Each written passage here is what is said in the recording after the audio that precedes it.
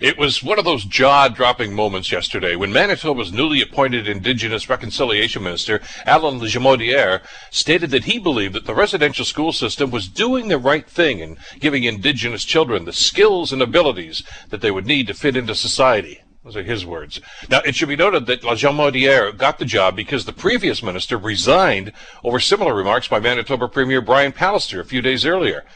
Have these people not seen the reports of hundreds of unmarked graves surrounding these facilities? Have they not heard the countless stories of physical and sexual abuse of the students by the people that ran these horrific establishments?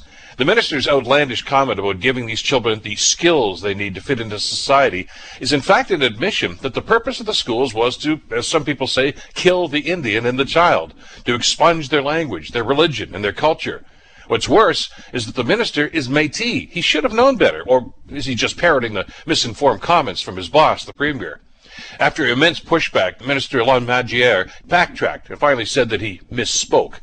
Now, the premier, Pallister, tried to spin his comments and said that he was really praising the settlers who went west, but his comments, which are on the record, were about residential schools, not Western settlement.